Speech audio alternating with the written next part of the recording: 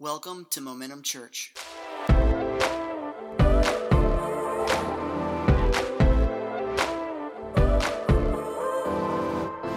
Said I am who God said I am. You know what? You ain't lame no more. Come on, somebody. I said you're not lame no more. God has given you authority and power and ability to rise up, and you don't have to limp your way to heaven anymore, amen? And there's times you come into a room like this. I don't know if you're a guest with us today, and sometimes you'll come into a room like this, and you may think to yourself, but I know who I really am. Or maybe way back at some point, you got a story. How many has a story in here? Be honest, raise your hand. I know you do. Yes, yeah. And you may think I might have a story. Now, I don't know what that story might be, but the enemy would love to say over your life, you're an adulterer. But you know what? I know who I am in Jesus, right? That's the declaration you can make in that moment because that's not who you are anymore. And as pastor, I love this because pastor, I know y'all's stories. You know what's cool about that? I know your stories and I still love you. But you know what? Your heavenly Father loves you even more. Amen? And there are adulterers here and adulteresses here, and there are thieves here, and there are racists, ex-racists here, and there are people, also drug addicts. Love you. When I was a kid, sometimes I just have to go old school. Is that okay? Sometimes when I was a kid, they would sing this song. They would say, I am who God said I am. I am because God said I am. I'm more than a conqueror through him who loves me. I am because God said I am. And now back then days, they'd be like, I am because God said, and they, remember? Yeah, how many was raised around that before? Yeah. And then they would sing, I can shout because God said I am. I'm going to shout because God said I am. I'm more than a conqueror through him who loves me. I'm going to shout because God said I am. Can you shout for a second? Just shout a little bit. Woo! I'm not going to sing no more, but. And everybody's like, yay. No. But man, as a kid, I can remember thinking all those lies over my life. And we'd be in church, and the enemy would start to say, you ain't going to amount to nothing. This is who you are. You all realize how much detention your pastor served? No, I'm serious. I lived after school in a detention hall. I lived big portions of my life in what they called the hole, which was in-school suspension. I know that's very difficult for you to believe. Without Jesus, I would have been behind bars, I'm sure. So, but I would hear those songs at church and I would leave going, man, I am somebody in Jesus. Amen? And that has nothing to do with my sermon. I want you to open your Bibles, if you will, over to John chapter 5. And today is a sermon that is going to be kind of challenging in a lot of ways for us to hear. And my mind goes back to kind of the 40s, 50s, and 60s. And probably one of the reasons why my mind goes there is one of my favorite authors of all time is A.W. Tozer. Has anybody heard of A.W. Tozer? Okay. So A.W., I love his stuff. And through the years have read everything that he has. I would think almost everything. Amy and I do a devotional every day that's out of a bunch of his books. It's just a compilation. And there's so many times, this man writing in the 40s and 50s, there's so many times that I read through things, and Amy and I are like, that's the church today. The same stuff, the same weaknesses, the same need to jump up on somebody's back and have somebody else carry you because you haven't pressed into Jesus enough for yourself to get legs up under yourself. That same kind of smile. That same kind of a thing. It's nothing new. And so in the 40s and 50s and 60s, something was happening culturally in our country. And this is really the root of American Christianity. It really became something where Jesus and apple pie became synonymous. And as long as I had church in my life, then I had Jesus in my life. Maybe even not that. As long as I had apple pie and a flag in my life, I had Jesus in my life. And what it did is it allowed us to be carried by the church and to think that we were okay as long as I had my name associated with some placard in the community, So I went to First Baptist. I'm not saying First Baptist is bad, right? It's a nice little church over there. I went to First Baptist. I went to First United Methodist. I went to whatever it might have been. I went to, Full Gospel Holiness, Church of the Rapture, Jesus Christ, Amen, Church, whatever it was. I had my placard, my apple pie, and I had Jesus, and they all got kind of mixed together. And then next thing you know, you have 30, 40, 50, 60 years now where Jesus is still looking for his church to rise up. Amen?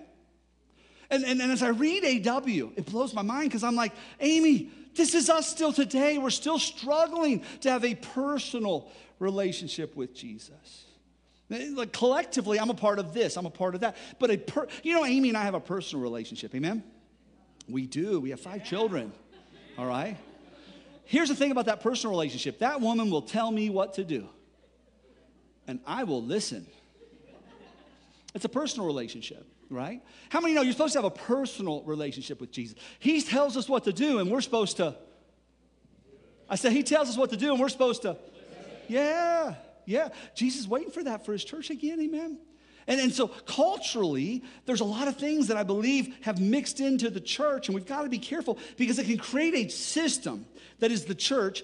And guess what? Systems don't heal us. Systems don't fix us. Systems don't change politics. Systems don't change. The hearts of men changed by a personal relationship with Jesus changes everything. We have a room full here of people that I'm challenging you today to something. It's going to, at first it's going to seem very political, all right? But I hope you can understand the kingdom principle behind it that I'm trying to get, and it's all about a personal relationship with Jesus as his people. Now, here's the thing. I got given a stack of newspapers this week by Pastor Brantley. Don't y'all love Pastor Brantley? Yeah, I do. He doesn't give gifts, but he gave me a gift.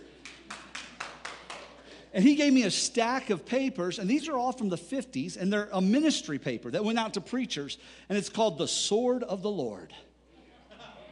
You almost know when you got to read this, it's going to be like little uhs in there. And the Lord, They even wrote No, I'm kidding. But here's the thing I want to read out of this, and the reason why, and this is going to take a little bit of a hard turn here, but think of what I was saying about A.W. The stuff he was saying was so apropos to today. It really was. And then when you start to read through this, I'm seeing the things they're struggling with, and I couldn't believe it. The very first one I picked up is dealing with race desegregation, principles, and problems. And I was like, wow, what were they thinking in the 50s, church folk? And basically, as you begin to read this, they were thinking, hey, God made us all equal. Y'all just stay over that way and be equal over there. And we'll just stay over this way and be equal over here. And that'll be good, And how many know, I love that Jesus wants to mess stuff up. Because the system's broke, amen? And so the healer wants to show up, and he wants to just bring blessing. And so I want to read something. This really was cool to me, and I think this is going to be cool to you too, because there's a passage in here, a little point that, gosh, this is heavy. Now listen, this is heavy. Listen, Negro ministers, unfortunately, have also very often had a bad influence. And if you read the article, you will be able to make the case they didn't stay in line. So they had a bad influence, right? Check this out. This blew my mind. The Negro minister in Birmingham who led in the organization of a Negro boycott of the buses led that fight. This is talking about Martin Luther King Jr. They don't even know his name. That's how old this is. 56. This is the coolest thing. I'm reading going, I know that guy. I don't know him personally, but this is amazing. And it goes on. Now watch this. He led that fight, unfortunately, not as a Christian leader trying to make good Christians and to lead in Christian understanding between the races. He led that boycott as a modernist and a socialist who was more concerned about racism than he was about Christianity. Y'all, there's nothing more Christian than reconciling lives, amen? And when I read it, I just thought, wow. The 40s and 50s, or even in the early 60s, had created this culture of the church that we like what we have. It's nice and neat and it's tidy, and this is the system. This is how it's supposed to be. And anything bucking the system, it's not good Christians. It's not good. And here's the thing. The reason why that sounds similar to what's going on now, just so much tension and strife and stuff. You know why? And even the idea of AW and us struggling to walk in a personal relationship with Jesus. Do you know why? Because we're humans. And our hearts, Scripture say, are desperately evil apart from Jesus. Amen? And so this system, the church system, is broken. Can I tell you that right now? If you are relying on Momentum Church for your spiritual growth, and we are the main responsible ones for you growing, can I tell you, get off the back of the church and get into the hand of your Savior and let him walk you into maturity in a personal relationship, because I'm just going to tell you, Momentum Church is broke. Yeah. Come on. Pastor just said we ain't got no money. No. No. I'm saying systems will always fail you. Systems won't heal you. And so let me just say at the church first, that system, it's not going to heal you, but Jesus can. And so here we can see, if we're not careful when it comes to church stuff, when it comes to the politics of the day, when it comes to all the tension that we're experiencing right now, we can see a wholesale attempt to cripple our nation. And I'm not saying like just, praise America. I'm just saying in general to cripple. This is the country I live in. So I see a wholesale attempt to cripple us.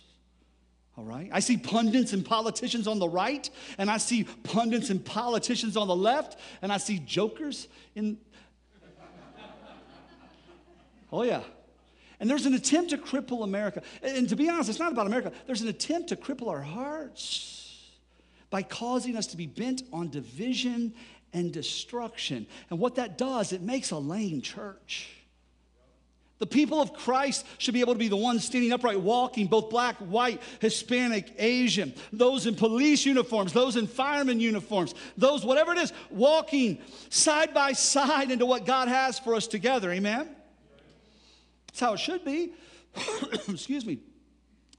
But the enemy of our heart would love for us to be, everybody say lame. Yeah, the word lame means to be made weak or ineffective. Weak or ineffective. Don't you think the enemy would love for us to be weak and ineffective? Oh, yeah, you would. So here's what I want you to see, all right? Because I want you to understand the battle that we're raging in, the fight that we're in right now on a whole, all of us together, collectively. It's not just a sociological thing. It's not a political thing. It's the work of the enemy.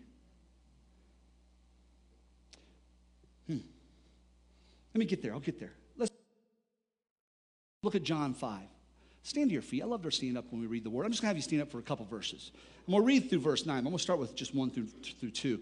After this, there was a feast of the Jews, and Jesus went up to Jerusalem. And now there is in Jerusalem by the sheep gate a pool in Aramaic called Bethesda, which has 5 roofed colonnades. Watch this, verse 3. In these lay a multitude of invalids, blind, lame, and paralyzed. Jesus, help us. Become the church, Lord God, that rises up in your strength. Help us, Lord, to lead a movement wherever we go of people that begin to rise up together in your strength. Lord God, we are tired of being weak and ineffective. Help us do what it takes, Lord, to have your kingdom expressed in and through our lives. In Jesus' name we pray. Amen. Amen. Give God some praise and have your seat. Amen. You can have your seats. So in these lay a multitude of invalids, blind, lame, and think of that like our world right now. People are blind on both sides of the arguments. And what arguments? Tons of arguments. But we go at it blindly. We don't go at it from a place of trying to see from other people's perspectives. We go through things blind. That idea of lame, that idea that this dog won't hunt, things that are going on in our life. It's like we want to see function. We want to see focus and force and change. But the dog won't hunt. It's lame. It won't go forward. The idea of being paralyzed, ineffective. Man, God wants us to rise up in healing that he has. Now watch this. My friend, Pastor Chino Echeverria, he pastors Greater Church over in Kennesaw. He said it this way. This isn't about a black man murdered and paraded through social media. This isn't about police officers being murdered and paraded through social media. This is about an all-out satanic war declared against humanity. And he says, wake up. Do you know why there's a war against humanity? Because black flesh is made in the image of God, Imago Dei. And white flesh is made in the image of God, Imago Dei. And like mocha brown flesh is made in the image of God, the Imago Dei. And Asian flesh is made in the Imago Dei, the image of God. And Satan hates the image of God. So he allows systems and things to come into place that put people in places where brokenness is perpetuated and where division can continue to get deeper and deeper, and where our love for our country becomes something, and I love America, but it becomes something that we elevate even above our love for Jesus. I'm all about the red, people, not just the red, white, and blue. The blood of Jesus is everything to me. And I thank him that he has me born right here in this country. I do. The enemy is trying to keep laying God's people, but God wants to rise us up in the kingdom and his power and his responsibility so that we can walk after his spirit. Watch what happens. Jesus comes to a man that's paralyzed in this story. And in verse 5, one man was there who had been an invalid for 38 years. 38 years. How many is around that age? Anybody in here? About 35 to 40? Yeah. Can you imagine your whole life paralyzed? That's the story that he knows. Okay, this is his life. This is his story. This is his narrative. He has been held down, if you will. All right, that's all he knows is that story. And Jesus comes along, and Jesus sees him lying there, and he knew he'd been there a long time, and he says to him, "Do you want to be healed?" Now, if you've been laying there 38 years, and I come to you, Brett, and I say, "Brett, do you want to be healed?" What do you think your answer would be? Yeah. Oy vey, yeah. Heal me now. Oh my gosh, I've been here all my life. Heal me. But that's not what the man says. The man doesn't even think that we can be healed. It's almost like if I think about our country and all the pain that we're in, it's like, can we even be healed? Can we ever get past this? Can we ever find victory in all this struggle? Is it even possible? And so here's what the man says, all right? Jesus asked, "Do you want to be made healed? Do you want to be made well? Do you want to be healed?" The sick man answers him, "Sir, I have no one to put me into the pool when the water is stirred up, and while I'm going, another steps down before me." Do you see that? Jesus just asked a simple question. Do you want an expression of my gospel message to become living and evident in your life right now? He didn't say all that. But the gospel, the freedom that comes, mind, body, soul, all those things that God comes to set us free and to redeem us. Do you want an expression of the kingdom in your life right now? And the guy's like, maybe. Yeah, look, there's an angel, and the angel stirs the water. And if the water's stirred and I can get there, good for me. If I can't get there, you know what? Nobody helps me, so since nobody helps me, here's what he does. He points to a broke system. Do you catch that? Jesus, giver of life, not just to white folk, but to every color folk, every occupation, giver of life. And Jesus comes. Do you want to be made well? No. Let me show you how bad the system is. And guess what? The system is bad. We're going to talk about that because we have to be able to know our story. All right? We have to be able to own our story if we're going to change our story. Does that make sense? All right? So we're going to talk about that here in a second. We're going to get a little deep here in a second, okay? And but here's the thing. He comes to him, and he says, "I don't have anybody put me in the water." But Jesus just says to him, "Get up, take up your bed and walk." And at once the man was healed, and he took up his bed and he walked. In other words, in that moment, this man's whole story began to change. And all I'm saying is we live in a broke system, and a system won't ever heal us. Jesus can heal us. Amen? But if we're going to be agents of that healing, and I believe the church is supposed to be, all right, then we're going to have to understand and know the story a little bit. So if we're going to know the story, just go with me on this a little bit, okay? As pastor, we've got to speak to not just your spiritual being, but we got to speak to every aspect sometimes. And so this is part of speaking to how we're doing life in our current world today, all right? And so knowing the story. This guy was invalid for 38 years. That was his story. We need to know our story. And I'd like to say we have a broke system in our world, in our country. But you know what? We don't have a broke system. We have a system that actually works. All right? We have a system that works. We have a system engineered perfectly to get the results desired. And the problem with that is, as the church, we're not supposed to be the one pointing to the system. We're the ones supposed to be pointing to Jesus. We know the system's broken. Let's walk after the heart of Jesus. Let's walk after how he would have us to minister to people, how he would have us to engage, how he would have us to rise up, even with holy indignation, how he would have us to act in our broken world, this broken system. How would Jesus have us to be this way? And so often the problem with it, though, is the church has been on the wrong side of history too many times. You know that? Let me give you two words. And I don't know if this will give you a visceral reaction, but it might. Manifest destiny. That's awesome. If you're a white European, it rocks.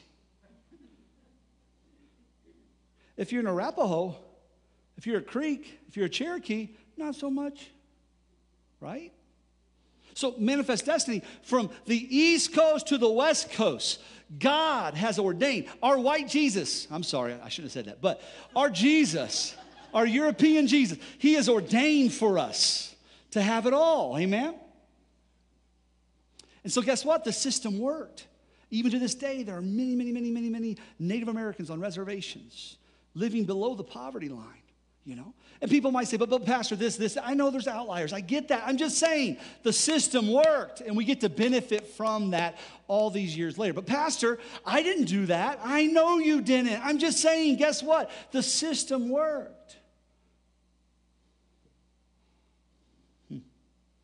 The problem with Manifest Destiny in that time, conquering of the Native Americans, we as Christian leaders, as spiritual leaders, we deemed them heathens, and by that religious leadership of the day, deeming them heathens, we were able to overtake them as a ministry to them. You know what you call that? And this is, I'm going to say a few words today that are kind of buzzwords, but please just don't let the air go out of you. Don't pass out, okay? You know what that's called? Like we're doing this for your benefit, but yeah, it's called white supremacy. Because manifest, that's for us to have supremacy and to have all of this. And it was wrong. And it was a sin and an injustice in our world. Did you cause that sin? No. Are you repentant of that sin? Yes. But I just want you to understand, there are people wanting to be healed today. The system can't heal. It's broken. But we as a church get to point people to Jesus and real change, real unity, real reconciliation, real, amen? Out of that idea of white supremacy comes that word white privilege that we all just absolutely hate, right? Everybody, oh, well, he's talking about white privilege, you know? Y'all, guess what? I have been privileged. I have been. I know that. I get that. I'm not saying that I didn't have rough days and rough times, but there are things in my life that I think have gone easier because of the color of my skin. I definitely feel that.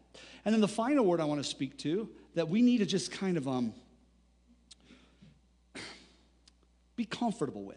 Okay, is that okay if I just say it that way? These are words we just need to be comfortable with. I'm not here to put any white guilt on you, okay? Unless you need it, racist, okay? But if you need it, if you need it, get it, all right?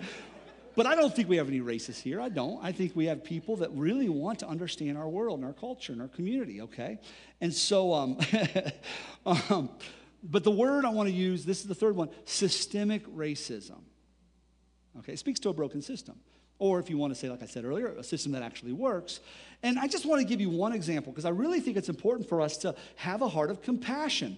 So systemic racism is basically the putting ahead of one race over another. That's kind of what happens, all right? And there is policy after policy in the last 400 years in our country that have lent to a system of racism. And I'm going to tell you right now, you're sitting there, Pastor, I'm not a racist. I believe you. I believe you. What I'm saying is the waters that are trying to be stirred to change lives, this water over here, it's just, if you're in it, you're wet. We can't help it. We're in this world, we're in America, we're here, and so because of that, we have privilege. Because of that, there is, in a sense, systemic racism. It's just evident. I'm gonna give you one policy, one example, and hopefully this will just open your eyes. I had a guy come to me afterwards, Pastor, I was the guy that was being the pundit and the politician, and thank you today for helping me be a priest. Amen? And he was saying that these little, like the point I'm going to give, I just want you to see one policy. One, that's it. This is one policy. So World War II takes place, and there's something called the GI Bill, as all these soldiers are coming out of the war. they got the GI Bill. And with the GI Bill, you got education and money for a home loan, right? A mortgage loan. And my grandfather benefited from this. He came out of the war and he had finances. And there was a little house that my grandmother was building, couldn't have been about half this size. And they more than doubled the house with those funds. And so they received that asset in their life, right? But I want you to watch something. This is kind of wild. In 1947, in Mississippi, there were only 2 loans given to black GIs. Now, Pastor, there was a lot less black GIs. You're right, there was. But watch the disparity. 2 loans given to black GIs. There was 3,227 loans given to white GIs. Wow. That's a disparity. But Pastor, Jim Crow, that's the South. You know, I'm sure up north it wasn't that way. This is for all the Northerners here going, the South? No. Everybody, we're all wet, all right? We're all wet. The system, we're all wet. That's all I'm saying, okay? In New York and New Jersey, those 2 states, you ready for this? 67,000 mortgages were insured by the GI Bill. 67,000. Guess how many went to black men? 100. That's a little more than 0.1% went to a people of color. Now, I was telling you about my granddad and grandmother. So the money went into that house. In 1984 to 87, those 30-year notes started to mature, okay? Or however that was. But mid-80s, those notes all start to mature, okay? And with that, people started to have wealth because of those loans, all right? So at that point, the average white family, about $100,000 in wealth, to the average black family, about $12,000 in wealth, all right? The suburbs had created a culture where the home valueship was a lot more, plus those GI Bills allowed them to build those suburbs. Whole towns, whole suburbs were built with those funds, okay? Now let me make it personal. My grandmother and grandfather, that became an asset in their life. And just a few years ago, grandmother passed away, and my dad and his sister sold that house. And guess what that's called? Retirement. I won't see any of it because my mother will not stay out of Goodwill, Dollar General, or Family Dollar. I mean, it's just, we have a plan. When she dies, we're just taking the hearse right by those stores. So, you know, one last, thank you, Shirley, thank you. It's true. But here's the thing about that. Now it's 2019. The asset that was paid off 30, 40 years ago, that is an asset now that my dad and his sister were able to have. And so now, 2019, for every dollar a white family has on average, a black family will have 8 to 10 cents. Now, that doesn't mean that black folk are lazy. Amen? The black friends I have are some of the hardest working people I know. Amen? Maybe have to work even harder. All I'm saying is, one policy. Do you catch that? That's all I'm talking about. One policy created that much change in wealth between whites and blacks. Isn't that wild? Would you call that a system that was rooted? Well, Pastor, but we don't. No, we do know. The mortgage companies would not give loans to the black folks like they did the white folks, period. They wouldn't. Now, the education side of the GI Bill, man, some of the most educated men came because of that. They came through that, and they used the GI Bill for education. But when it came to getting home ownership, which creates wealth for your family down the road, it was not afforded them. Can we have compassion to understand that and be able to say, okay, that's systemic racism? Does that make sense?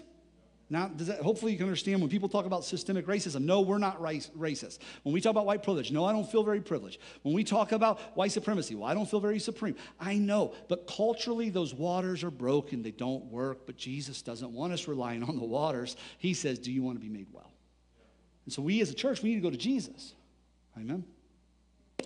That's good stuff. All right. So, the number one thing I said, you have to know the story. I want you to know that story a little bit. Now you understand a little bit of where this stuff comes from. The second thing, you have to own the story. So as we own the story, can I tell you, millennials, I love you, but we don't need trendy activism. Let's go. Come on. All right. So, I want you to be active. I love the protest. I really do. I have no problem with the protest, all right? And if you need to, go watch my video. I made a 30-minute video about a week and a half ago. If you go to the notes on your phones, the note where you can find the notes for today's sermon, at the bottom is that resource. Go watch it. And I talk about protests. I talk about riots. I talk about everything, okay? It's more of a setting I can do that than this. But what I'm saying is I'm proud of our young people standing up, amen? We as a church should stand up, amen? All I'm saying is trendy activism alone doesn't do anything. It's the heart change that comes from a personal relationship with Jesus. It's when we have a personal relationship with Jesus and he begins to point out areas in our heart where we feel supreme, you know. I have a pastor friend that he's like, I didn't think, he was a black man, he's a black pastor friend. He's like, I didn't think I was racist till my white friend looked at me and said, would you be okay with your kid marrying my daughter? And he said in the moment, he's like, ooh, I'm racist. Like he said in that moment, he realized it. Like, oh my gosh, no, you know, all of us have those tendencies in us, you know. So don't just have trendy activism. What we need, guys, listen, we need the cross. What the cross is the place where we die to self so that Jesus can be seen. So in your protest, ask yourself, today is Jesus being seen or just my politics? And if Jesus is being seen, praise God, you're being the church. You're intersecting life, and God can bring healing to that situation. Amen? So the cross, and it's a place where I said we die to ourselves. There's things right now I'm preaching that some of you have bowed back upon a little bit. Maybe you've drawn your feet back a little bit. Maybe that's the part of you that needs to die to self a little and let the cross have its work in our lives. Amen? So we need the cross. We need conviction. That sense of there is something wrong here. There is something wrong in our world. There is something. So we need conviction, and conviction should lead to compassion. There's something wrong, and if I can do something about it, Lord, help me to make a difference in my relationships, in my community, and the things where I go. And then the final thing, so we need the cross, we need conviction and compassion. And listen, we need the church coming together under the banner of Jehovah Nissi. All right, Pastor, what's Jehovah Nissi? Nissi means the banner. So it's the banner of the Lord over us. As you go into battle, you'd have Jehovah Nissi. You'd have that banner, or as you would run to that banner to rally the troops around. So we run to the banner that is Jesus, amen? And like I said, that banner is red, if you will. It's not red, white, and blue, although I love our country. But the Lord is our banner. And if we're not careful, nationalism can be something, if we're not careful, that can get the church off its game. And we celebrate apple pie and all the stuff that's related to our country, which we love, but we're not celebrating Jesus. What happens when the country betrays the church? Guys, that's going to happen. Can I speak prophetically? The country's going to betray us. I don't know how that looks, and I don't know when. It may not even be in my lifetime. But Rome fell in a day, and there'll come a reckoning, and we will be the scapegoats. The church will. It's always been that way. And at some point, the country will fail us. But Jesus never will. He won't fail the black folks, the white folks, the Asian folks, the Hispanic folks. He won't fail us together. Amen? That's why we need each other, all colors right now, so much, because there'll come a day when the world may fail the church. But Jesus won't fail us, and together we will stand. And the Bible even says they will know we are Christians by our love one for another. So we need a conviction and compassion. We need to come together under the banner of Jehovah Nissi, under the Lord that is our banner. Here's why. The prophet Isaiah in 42:1 says this, "Behold my servant whom I uphold, my chosen in whom my soul delights. I have put my spirit upon him. He will bring forth justice to the nations." It's Jesus that sets things right. It's Jesus, the Prince of Peace, that sets things in order. And as we, church, don't rely on the church, rely on Jesus. As we go into a personal, deeper relationship with Jesus, guess what? He will position you to be a priest. He will position you to be an agent of change in your community. Amen? So, we have to know the story. We have to own the story. And then finally, we need to change the story.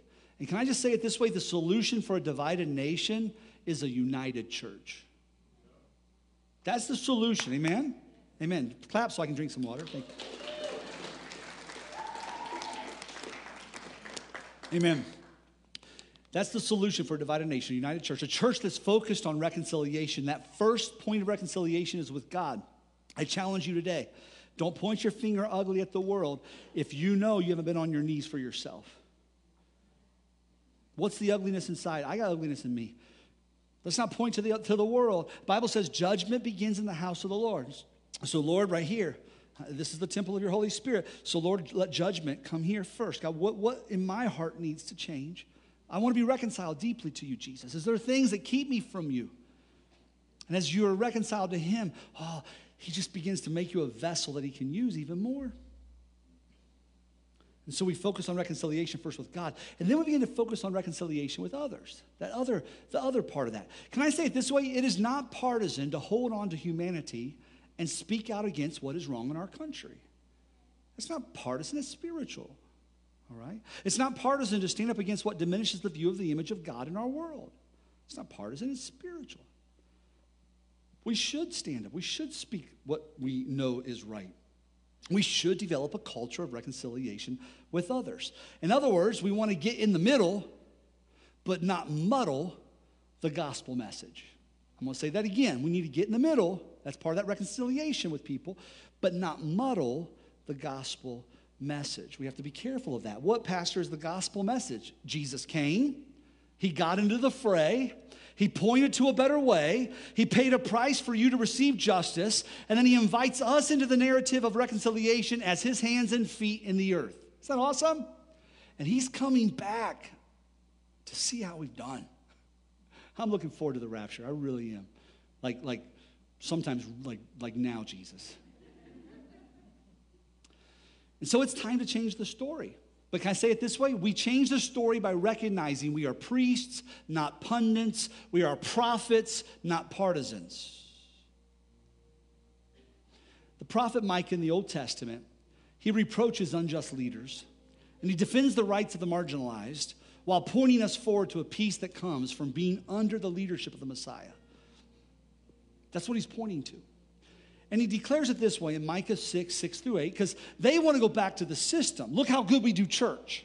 Look how perfect we are in our little American Christian culture. I listen to the fish all day long.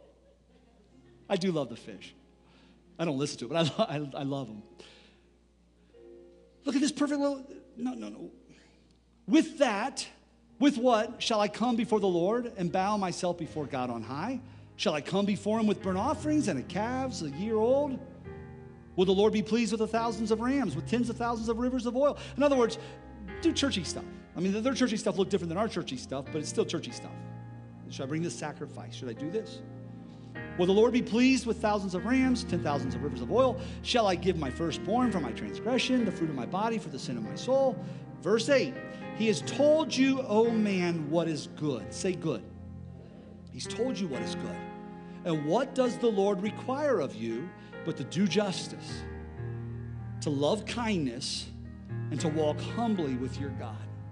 You know what I love about that? To do justice. In other words, watch out for others more than yourself. Be there to be sure other people's rights are protected. And then have kindness. Okay, Lord, deal with my heart. I'm not just looking out. I'm saying, God, help me to be able to be a person that loves kindness. Work in my heart your character, God, who you are, God. And then to walk humbly with our God. Lord, when I miss it, show it to me. When I'm off, show it to me. That's good faith. That is. It says right there, what is good? That's good faith. Lord, help me with that. And so my question to you as you leave today is, do you want to be a priest or a pundit? I don't believe you can be both. Do you want to be prophetic or political? I believe God wants us to rise up in kingdom power and responsibility. And in doing that, walk. Everybody say walk. Walk after his spirit. Amen? We just saw how we're supposed to walk. We do justice, we love kindness, we walk humbly with our Lord. And there's times where pastor may say something that's like a little, that's a difficult. Okay, I get that. Let's go to Jesus. I'm going to go to Jesus on this sermon too. I need to flesh this out even more. I really do. It's an imperfect sermon. It really is. I know the Lord's led me. I want to, Lord, how does this pertain to the gospel even more. Help me understand, God.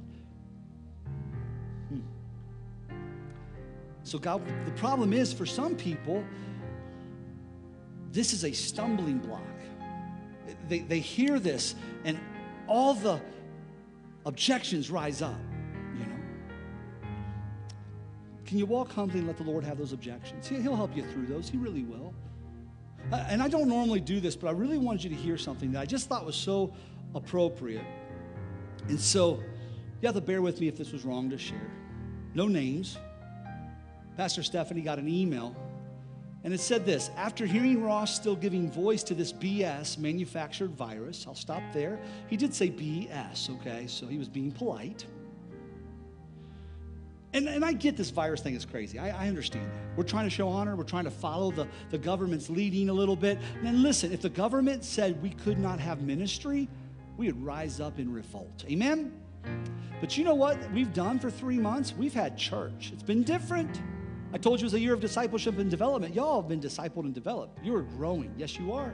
Attendance, oh my gosh. Both services full, and the amount of people watching online. We have more people Sunday morning right now than we did before COVID happened, right? We've had ministry expression. You have 50 volunteers serving people food on Wednesday, all through the 3 months. We've had counseling. We've had, So I get it. We don't understand this whole virus thing, all right? But this is what the frustration was.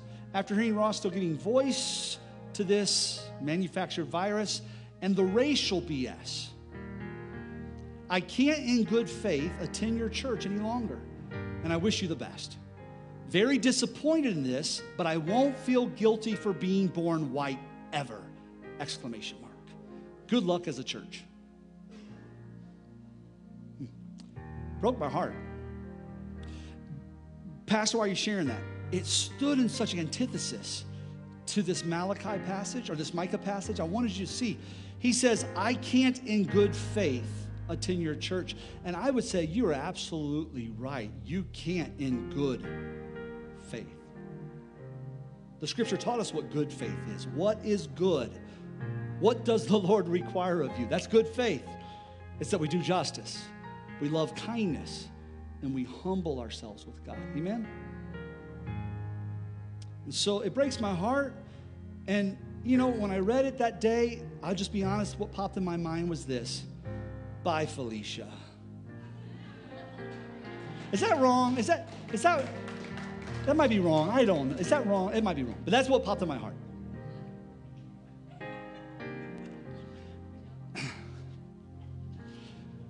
Because frankly, I'm tired of seeing people carried. Amen? When we walk humbly before the Lord, He changes us. When we try to be kind, He changes us. When we try to find justice, He changes us. And we get our feet on the ground. Amen? You don't need your pastor to carry you. You don't need your church to carry you. You'll have Jesus carrying you, the Prince of Peace. And guess what? You think I lead you into some crazy stuff? You get Jesus leading you, He will walk you into some crazy stuff.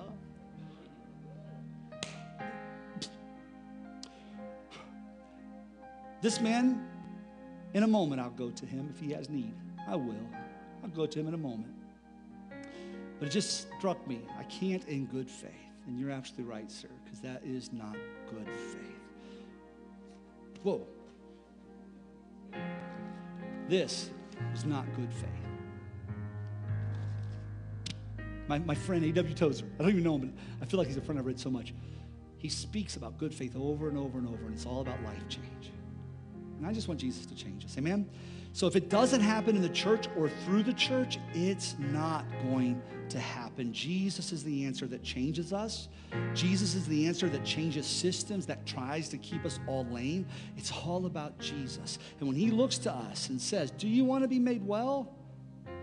Yes, but if they would. Yes, but if they didn't.